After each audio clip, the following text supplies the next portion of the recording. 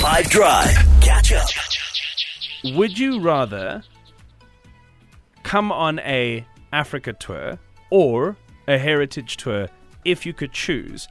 And I'd be very curious to know why you would pick either one of the two. On the WhatsApp line, 082-550-5151. Often doing these things themselves is like super long days and a lot of really hard work. But if you could pick to either come and explore South Africa or Africa, I guess is the question. Which of the two would you rather do? Yes, 10 out of 10 would like to go on an African tour rather than a heritage tour.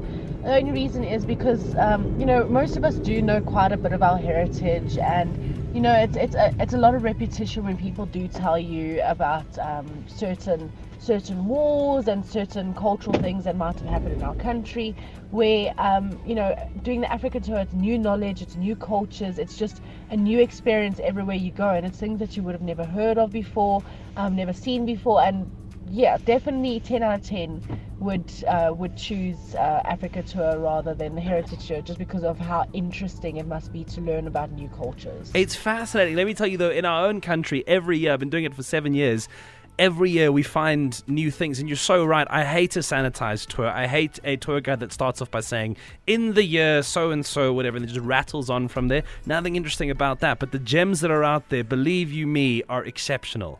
Shannon, what about you? I would love to go see all the beautiful people of Africa, the culture, the music, the way of life. I just always intrigued me to see Africa, to meet the people, to hear the music, the food. I can go on. Definitely Africa. It's a beautiful continent, and let me tell you, so much of it is super accessible by road. You could leave right now and you could be having dinner in Lesotho. You could, depending on where you are in the country, obviously.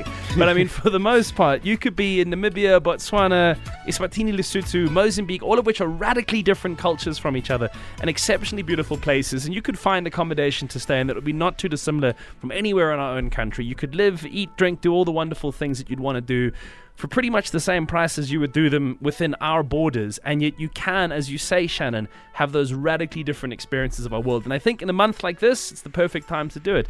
Next time you're going to plan a trip to a different province, maybe just hop over a border and see what's waiting for you on the other side. Catch up from some of the best moments from the 5 Drive team by going to 5FM's catch-up page on the 5FM app or 5FM.co.za.